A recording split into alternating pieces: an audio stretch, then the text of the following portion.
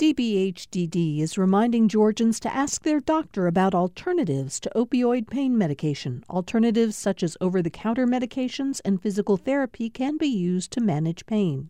More information at opioidresponse.info. Thanks for listening to the Political Rewind podcast. Be sure to like and follow us and rate us on Apple, Spotify, or wherever you get your podcasts.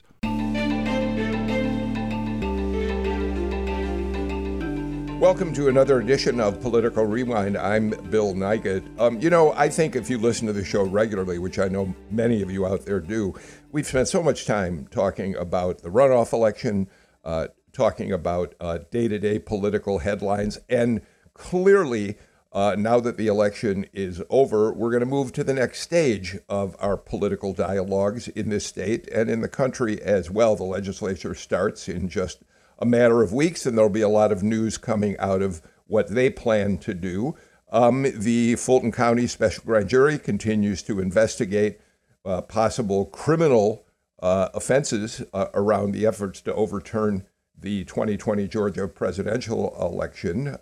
As many of you know, they continue to hear from some witnesses, but they say they're about to wrap things up. Michael Flynn finally testified yesterday. And the January 6th committee is going to announce shortly, we believe, whether they want to recommend criminal charges be brought because of the January 6th insurrection against any of the people that they've interviewed. So all that and much more is ahead of us. But today, we're going to look at two important cases that the United States Supreme Court took up this week that got a lot of headlines. Different people have different interpretations as to how far-reaching these two cases are, one having to do with whether a businesswoman in Colorado has the right to refuse to provide her services to gay and lesbian couples who want to use her to create websites as they plan their weddings. The other having to do with whether the legislature is the dominant force in determining federal election matters within a state, or whether a state Supreme Court, for instance, has the power to weigh in on what the legislatures do. We're going to talk about that and a lot more. But let me introduce the panel, and we'll get going right away. It's Friday, which means my partner is Jim Galloway, the former political columnist for the Atlanta Journal-Constitution. Jim, I am really glad we have some very smart law professors on the show today, because I only know so much about how these things work. Well, truly, by the end of this hour, I think I'm going to be ready to take the state bar exam. Well, I'm awfully glad you're here with me today. We're joined by Fred Smith, professor of law at Emory University. Fred, we're always glad to have you on the show. You clerked for Justice Sonia Sotomayor, and she played a big role in the case, particularly on Monday. How have you been? Wonderful. And yes, it's been a big week at the court and a bigger week in Georgia, if I can say. And it's a pleasure to be here. I'm glad you are. We're also joined again by Anthony Michael Kreis, who teaches law, constitutional law at Georgia State University. Anthony, thank you for being back with us today. Glad to be here. And we're very happy to be joined by Lori Ringhand, professor of law, constitutional law, one of your areas of expertise at the University of Georgia. And Lori, we should point out that one of your books is, I think I've got the title right, The Supreme Court of the United States Confirmation Hearings and Constitutional Change. It strikes me that that's going to play into what we talk about today, but thank you for being here. I think are you muted, Lori? Because we're not hearing you right now. Okay, Natalie will get you back. There you are. Now we have you. Welcome to the show, Lori. Thank you.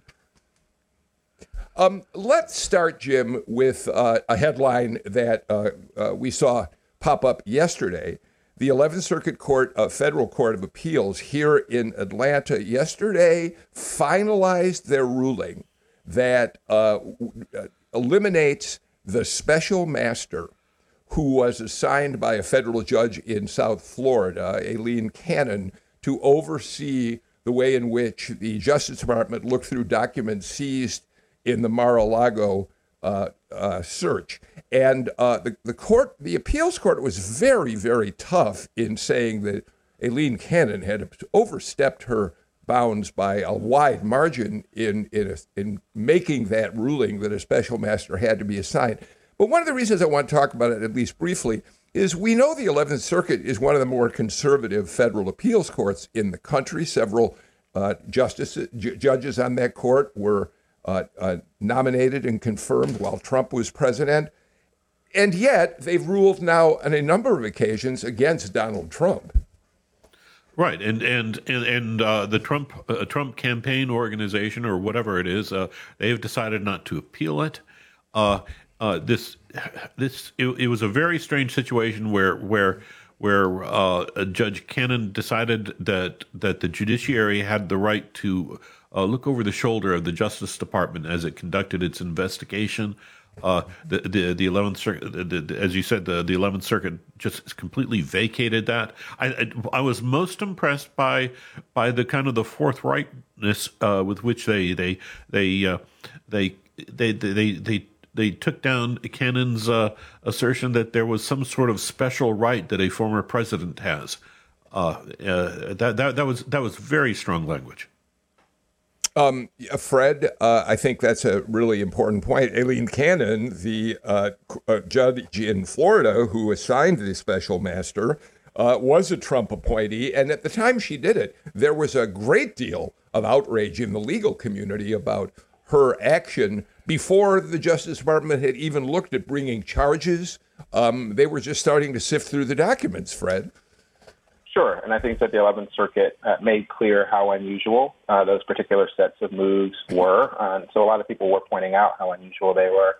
But yeah, in terms of the 11th Circuit, it's a conservative court, but it's not a partisan court. And there's a distinction, an important distinction, and sometimes those get conflated. And so it is a wonderful and welcome moment that we can all look to because we want the judiciary, even if they're conservative or liberal, we don't want them to ever be partisan.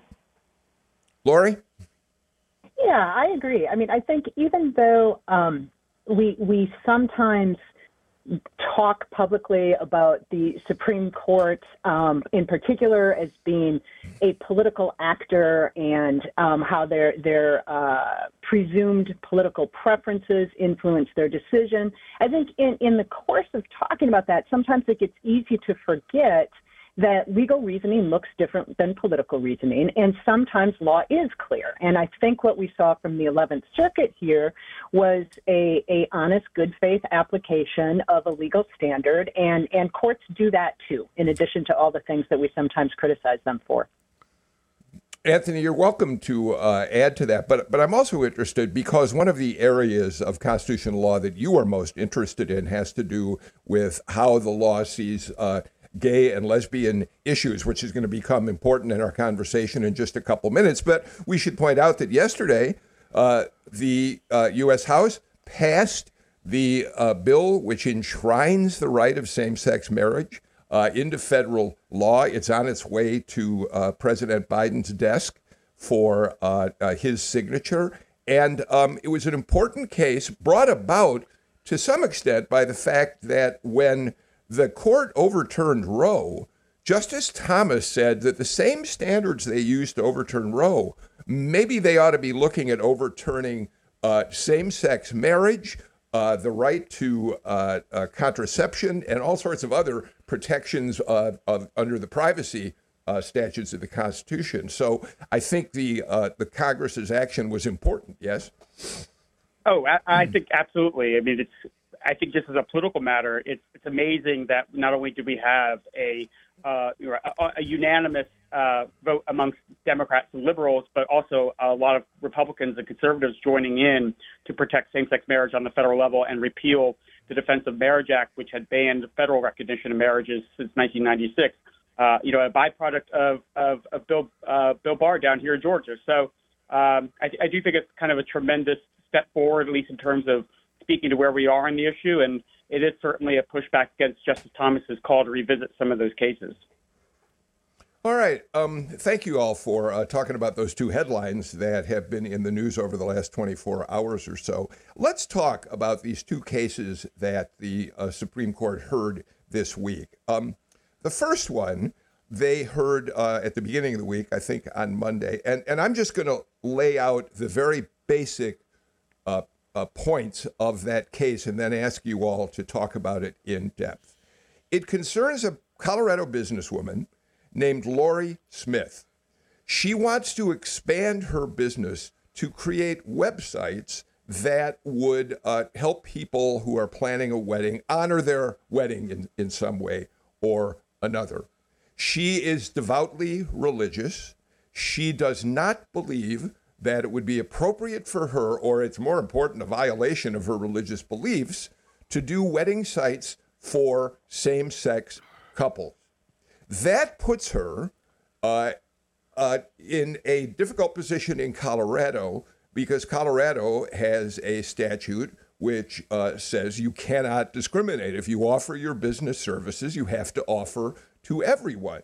And so Lori Smith has worked her way up to the Supreme Court, arguing that, in fact, her First Amendment rights to free speech should be honored. She should not have to offer that service to same-sex couples. Now, Fred, one of the things I find really interesting about this case is there's no inciting incident. She did not, in fact, refuse a same-sex couple the wedding website. She is turning to them before she launches this business, which is interesting because what it ended up doing was creating all sorts of hypothetical discussions among the justices that we'll talk about more in a minute. But Fred, let's just start with this. Have I got the circumstances of this pretty right? Yes, and for the reason you just said, some of the questions centered around whether or not the case was ripe just yet, whether or not it should go back down for more actual development. I don't think that's what's going to happen, but that at least was in the room during the discussion, because what did end up happening was that the justices on both sides found themselves asking very difficult and important hypotheticals, and that's what the court will often do, except that it's nice to have something to turn back to in terms of what's literally in front of the court. And here, sometimes that felt a little slippery. Anthony, here's one of the interesting aspects of this case, and you'll certainly expand on what I'm saying. The Lori Smith's attorneys argued that she would be more than happy to provide web services to anyone, including LGBTQ customers who came to see her. She's not discriminating against them. She just simply says that she does not want to offer them these wedding websites because it's a violation of her religious beliefs, and they claim it's a free speech issue. So there's a difference between the message that she sends and her saying she will always be glad to allow to bring up, to do business with anyone who comes in her door. Yes? Yeah. So I think part of this is disingenuous, but I do want to say from the onset, I think that the real issue here is that this is a matter of how we treat people in the public square and how we define and protect equal citizenship in public spaces. And that's really what's at stake here. And what highlights that aspect of things to me is the fact that, I have to ask another fundamental question, which is this: whose speech is it? Is it really Lori Smith's speech that's at issue here? Or is it the speech of her customers, her clients, right? She puts up on her websites, or she would put up on her website, the time, the place, the story, that how they met, for opposite sex couples. That's not her story. That's not her message. It's just conveying what her clients want in the same way, right, that a florist would comply with the request of a couple, or somebody wants to design a wedding cake in a certain way. And so I think that's a real key question here is, right, whose speech is it? And the other question I think is important is that, yes, she has this different view about marriage. But, right, why, if she's able or willing to provide, right, layout A and B for opposite sex couples, and why can't she be compelled to provide that same layout to same-sex couples? And if there's a difference there, the only difference is their sexual orientation, right? A protected trait that we recognize under law. So I see why she's trying to make that claim and why she's trying to split those hairs in that way. But I personally find it disingenuous, and it's really just a way to subordinate same-sex couples to a different status in the public square than opposite-sex couples. Lori, if I could add one element to this and then get you to add your thoughts. The Solicitor General of Colorado, Eric Olson, argued this case for the state, saying that she is violating, if she goes forward with this, the public accommodation law, which requires that businesses in the state that serve the public have to serve everyone. And he made it hypothetical. He said, a store that sells only Jewish-themed items it's legal for them to do that, but they can't refuse to sell those items to other customers, say a Muslim or a Christian. He warned that the exemption that Lori Smith is seeking is sweeping. It would apply not only to sincere religious beliefs like Smith's, but also to all kinds of racist, sexist, and bigoted claims. He's got a very broad notion of how the court could impact all of us in its ruling. Give us your thoughts on that.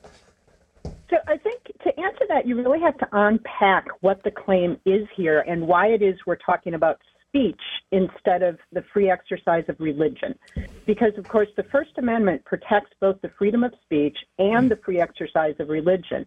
And this claim is based in the speech provision, not the religion provision. There are reasons for that. Doctrinally, for decades, the court has made it hard to bring free exercise challenges against laws that are generally applicable, that aren't targeted at your religious practice, but just happen to interfere with it. So there's reasons that she's not bringing a free exercise claim.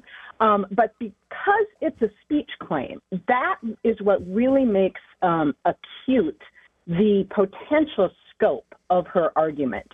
Because you can kind of bookend two types of things that are probably fairly broadly accepted. One is that states get to have public accommodations laws that require businesses to take their customers as they find them. Those laws are very old. They go all the way back to British common law. This notion that if you want to open yourself up for business in the public sphere, you don't get to pick and choose and discriminate against your customers. That is generally accepted as a kind of basic principle. And then on the other hand, we don't allow the First Amendment speech protections protect people against being compelled to say things they don't want to say. So a kind of an example of that is if you're an artist working on commission and you are open to the public, generally speaking, someone can't come in and say, you have to paint a swastika for me. So we have these two kind of principles. And for her speech claim to be viable, what she has to be saying, what she has to demonstrate, is that her serving these customers is an expressive act. And that's why these claims come up in things like web design. They come up, like the case from several years ago, about bakers baking wedding cakes that arguably have expressive messages on them. Because the first thing they have to determine here is that it's a speech act. And the thing that would make this claim very sweeping is if the court said the mere act of serving someone whose marriage you disagree with, the mere fact that you served them is itself expression, that would make this a very, very broad claim. On the other hand, if the court narrowed it and said she's actually creating art here, there's an expressive element to web design, that would keep the constitutional speech claim a bit more cabined. Jim? And let me ask the panel here. I put something in a very southern cast. Okay, the Lori Smith case. We're talking about an individual web designer, which in the grand scheme of things might not impact much. But if Lori Smith has a friend with similar beliefs, and another friend with similar beliefs, and another friend with similar beliefs. Society is made up of individuals. Now, how does the law address that? Because this is exactly what we went through with Jim Crow. That you had a hotel owner who wouldn't serve African Americans, and another one, and another one, and another one, and another one. What's to keep that from happening again here? Anthony? Well, yeah. So I think part of the reason why we have public accommodations laws is because we want to keep the channels of commerce free and open to all. And we don't want a situation where people can't access basic services because a group of people have formed a monopoly. And this may not be a problem in, say, Atlanta, but if I'm somewhere south of Macon and there's only two people who are nearby and can provide a particular service, I might be completely out of luck. And so that's part of the rationale for why we've always had public accommodations law. And I also would note that this idea that public accommodations laws somehow infringe on people's expressive abilities to associate with people with whom they want to associate and express feelings about certain things has a pretty bad history in the 1960s, where people said, I oppose Title II of the Civil Rights Act, and I won't provide services to people because I have a right to associate. I mean, you can look at Lester Maddox down the street, in Atlanta, making these kinds of claims. And so these claims are not necessarily entirely new. They do have a pretty pernicious past. Fred, your former Justice, Sonia Sotomayor, made a point about just what Jim is talking about as she asked questions. Let's listen to cut number 2, Natalie, and what she said. How about people who don't believe in interracial marriage? Or about people who don't believe that disabled people should get married? Fred? Absolutely, right. So what you're seeing is this clash of two fundamentally important American values, and the court trying to work out the right balance, right? So on the one hand is speech, as Professor Ringhan put it so well. You can think of the hypotheticals in terms of the government forcing someone to say something that they don't want to say and that they don't believe in. And on the other hand, we all do remember in our collective American memory what it looked like before there were laws that said that one couldn't discriminate on the basis of race, on the basis of sex, on the basis of religion, on the basis of sexual orientation, more recently in a number of states. And people remember what it looked like because we've all seen the visuals of whites-only signs. And so there's just kind of this visual that I think naturally emerges in one's minds about what would it look like to live in that world again and for that to be legal again, for there to be whites-only signs on stores and at barbecue restaurants and straight-only signs on storefronts in towns across America. And that's a chilling thought, too. Both of those are very chilling thoughts. And so how does one work out that balance? What the court seems poised to do, as Professor Ringhan noted, is to really maybe focus on this distinction between services that require someone to say something specific and services that don't. And so a barbecue restaurant or Heart of Atlanta Motel, which was a famous case in the 1960s where they were refusing service to Black folks, that wouldn't fall within that particular ruling. And then the question then becomes, what is her website more like? Like, is it kind of really plug and play? Like, you just say, I just want you to say the date. I just want you to say where it is, et cetera. Or are there more creative elements to it? And that, and that in some ways, because the factual record is so sparse, it's not exactly clear what exactly she thinks that she would be asked to do. But those are the sorts of questions that they're going to have to work out in the ruling. Lori? I would just add to what Professor Smith just offered us here that there is actually a second step to the test.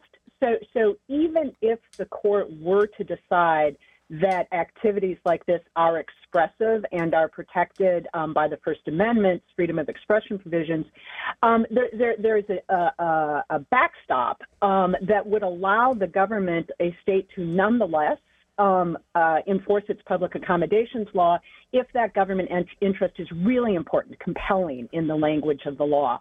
And one thing that I think I might have heard a little inkling of in the oral argument, I think Justice Alito might be trying to move toward, let's take a broad definition of speech and then slice these different types of discrimination on the compelling state interest front. I don't think he's going to get many justices to go along with that because it's puts the court in a position that it may not want to be in, of issuing decisions about which types of discrimination are and are not more important to people's lives. But I think we might see something like that in the form of a concurring opinion.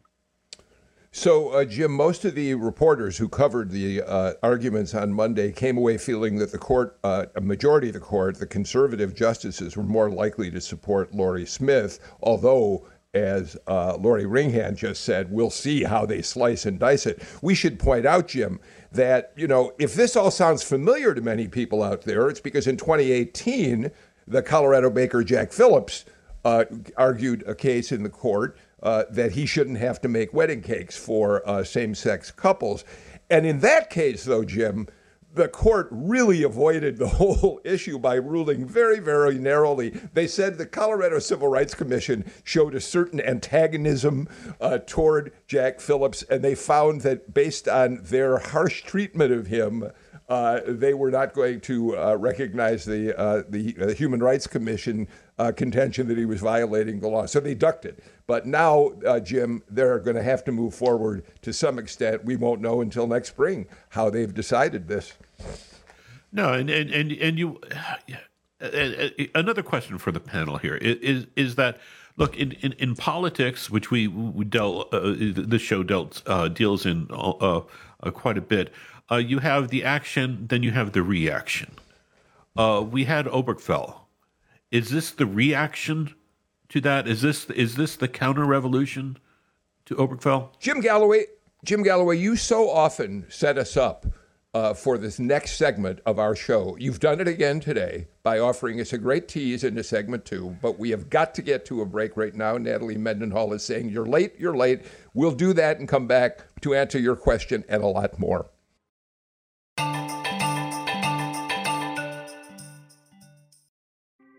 Thanks for listening to Political Rewind. If you like this show, you'll also like Georgia Today.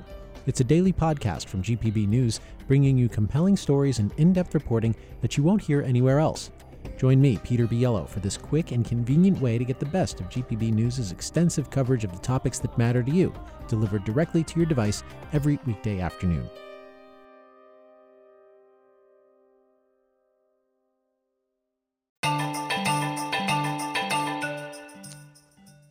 Before I reintroduce the panel, I want to do a quick follow-up to yesterday's show. If you were listening to the show, you heard our panel in real time trying to figure out whether or not the state legislature has to approve any change in Georgia's presidential primary for 2024. The Democratic National Committee wants Georgia to be near the top of the heap. And we went back and forth over whether that's something the Secretary of State can do, whether the legislature has to approve it. Well, Mary Margaret Oliver, being who she is, went back from the show and talked to the Legislative Council and asked that question. And here's the answer. It's really confusing.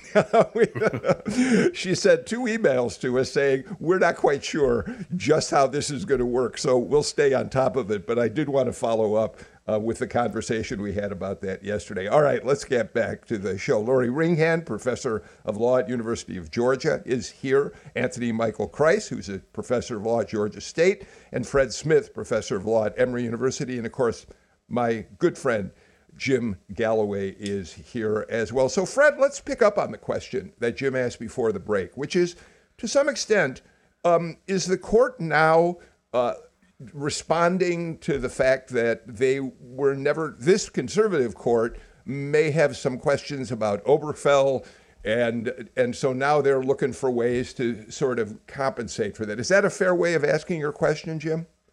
I think so, yeah. Yeah, Fred? I mean, I think there certainly were echoes of dissents from Obergefell in the room the other day in the oral argument, and I think there also were aspects of another case that were also in the room, and that's a case called Bostock from Georgia, which ruled that in employment, discrimination on the basis of sex includes discrimination on the basis of sexual orientation. And there's this moment in the majority opinion where Justice Gorsuch notes, now, to be clear, we're not saying anything about religious exemptions. And so even though this case wasn't exactly about religion, a lot of the hypotheticals ended up going in that direction because that's an important form of speech, even if one takes the religion clause out of the discussion.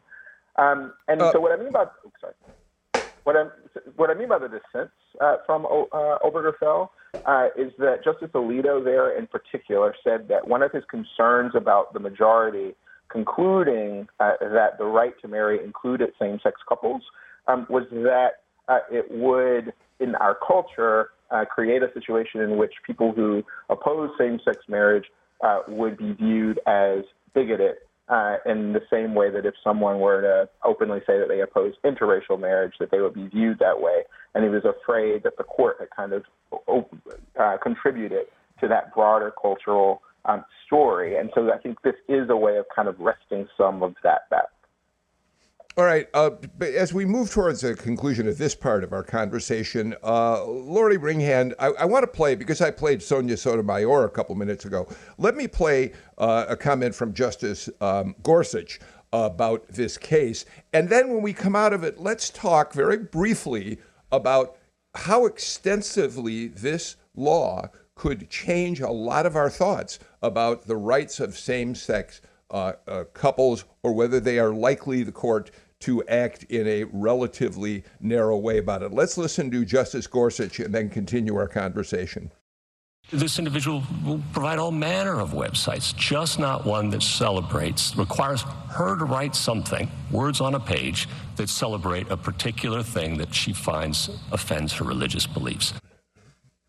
So there you go. He suggests that it's perfectly, that she should be able, on the basis of her religious beliefs, to cite her First Amendment freedom to not have to service same-sex couples.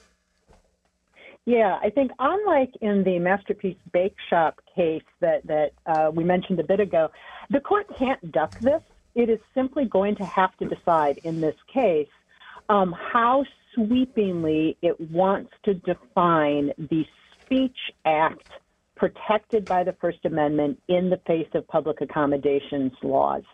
And I don't think we know the answer to that question. Listening to the Gorsuch clip, listening to the oral argument, I think most Supreme Court followers would assume that they are going to rule in favor of Lori Smith. But the scope of that ruling, I think, remains very much up in the air. All right. Anthony, if it's okay with you, what I'd like to do is move on to the other case the court heard this week. It was a case, and again, I'll set it up as briefly as I can.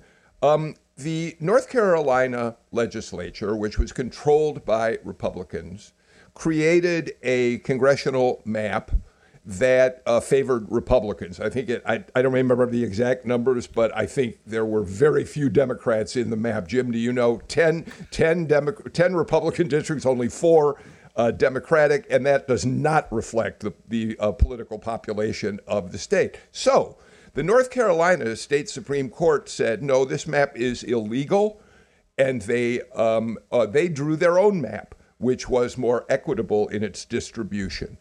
The question that the United States Supreme Court heard this week was whether or not a state Supreme Court, in this case, the North Carolina State Supreme Court, has the right to overturn the ruling of a legislative body, or whether the United States Constitution makes it clear that it is legislatures, not courts, which have the final say in matters of federal elections. Have I got that correct?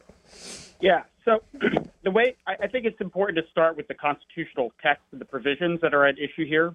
So in Article 1, the United States federal Constitution says that legislatures should set the time, place, and manner of elections. And in Article 2, there's a clause called the Electors Clause that says that legislatures will direct how electors for the Electoral College are sent to cast their ballots. And in 2000, in Bush versus Gore, right, there was a question about whether a state court mandated recount, which was not necessarily entirely permitted by state law, at least not clearly. There was a question of whether the state courts had stepped or overstepped their bounds there. And in a concurring opinion authored by then Chief Justice Rehnquist, right? So it was a concurring opinion that didn't have any controlling authority, suggested that there was this independent state legislature theory that that state courts really should not be allowed to go out of their way to either impose state constitutional requirements on state election law for federal elections, or there should be some kind of limiting principle. And so I think that that's kind of where we're at.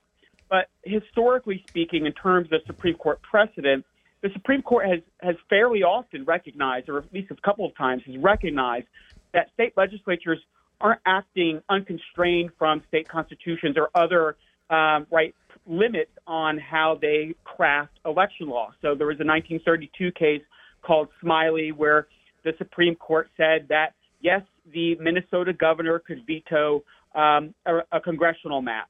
In 2015, we had another case out of Arizona, which the Supreme Court said, yes, you can have an independent redistricting commission that operated outside of the state legislature.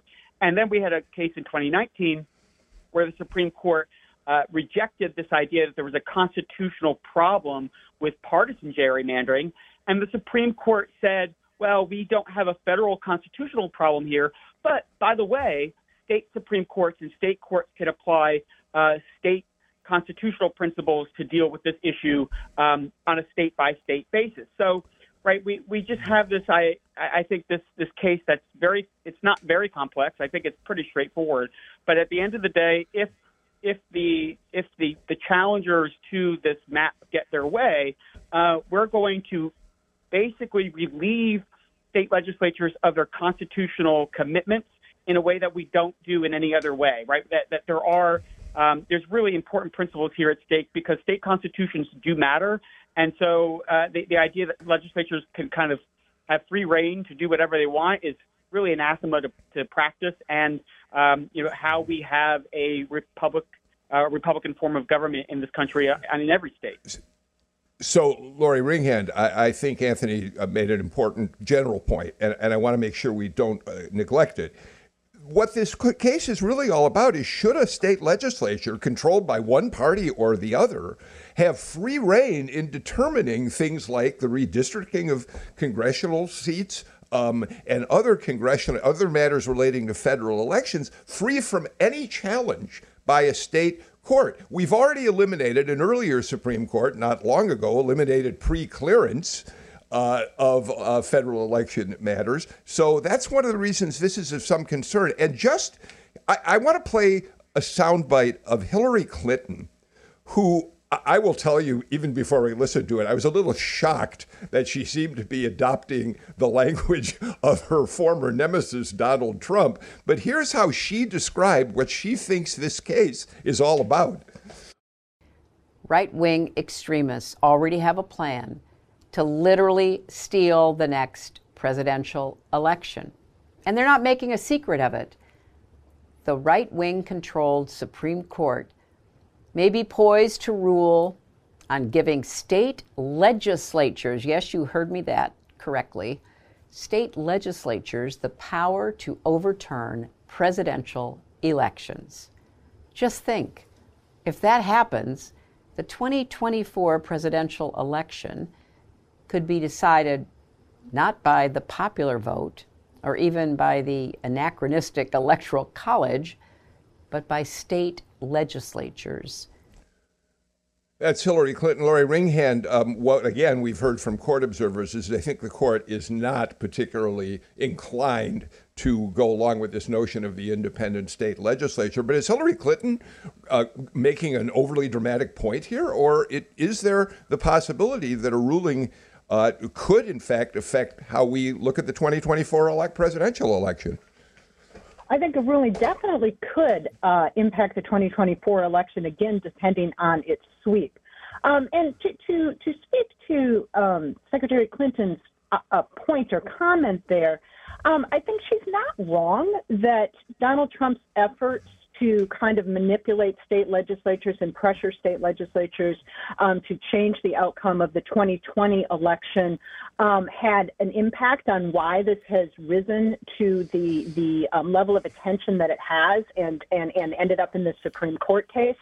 I think the pandemic also played a role in why this theory has gotten some legs here, because there were states were scrambling to try to figure out how to help people ensure that people could vote in spring of 2020.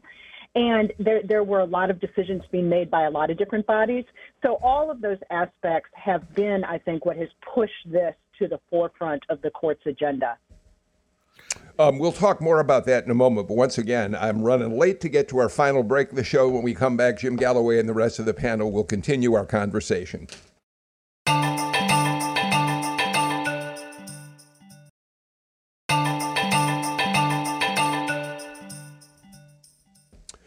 Jim Galloway, as we talk a little bit longer about this North Carolina case, which could determine how powerful a state legislature might be compared to a state court in determining federal election matters, why don't you jump in? The one thing that I would add to this is the reality of December 2020. And that we had an actual situation in Georgia where you had state legislators convene a hearing, bring in Rudy Giuliani, all sorts of quote unquote experts to declare the Georgia elections for president only to be flawed. And you had and we have right now we have the Burt Jones who will be sworn in as lieutenant governor. He carried a letter up to Washington, didn't deliver it, but he carried a letter assuring Mike Pence that the Georgia legislature would be ready to follow his lead if he chose to reject Georgia voters. And you have people in state legislatures who would love to have the power that we're talking about. Yeah, Fred, I'm glad that Jim brought that up, because here's my question, and I apologize if I'm not in the right space on this. But we did have an alternate slate of delegates, Trump delegates, in a fake slate of delegates compared to the Biden slate of delegates. If for some reason there had been a state Supreme Court case about which delegation was legally empowered, is it conceivable, depending on how the U.S. Supreme Court rules, that the state Supreme Court, if it had a partisan bent, could in fact anoint one of those slates over the other, even if it violated the will of the voters of the state? Yes, right. So the question would be, I think you set it up very well, right? The question would be whether or not the state Supreme Court could say that something was unconstitutional under the state constitution in that situation. So if you had the legislature acting in a way where it was violating state law by anointing fake electors, then there is a way that the Supreme Court could rule in this case that would take the state Supreme Court out of the story. And there was a lot of, I won't say a lot, there was some degree of disdain almost that I heard for state courts at the oral argument, especially from Justice Alito, who noted that state Supreme Court judges are elected. He pointed to different ways in which, to different opinions, and said, well, did they rely enough on precedent here, et cetera? He was really kind of second-guessing state Supreme Court's decisions about their own state constitutions in a way that I have actually never heard before. That's something that the United States Supreme Court has long, since the 1800s, has stayed out of the way. They've said that when it comes to interpretations of the state constitution and state law, that belongs to state Supreme Courts, and the United States Supreme Court won't tend to second guess that. And I think that will remain true after this decision. But going into the argument people didn't know that until they kind of heard the way that the court looks like it's going to go here. And that, again, won't be something we'll know the answer to until next spring, likely, when the court releases all of the opinions of this session.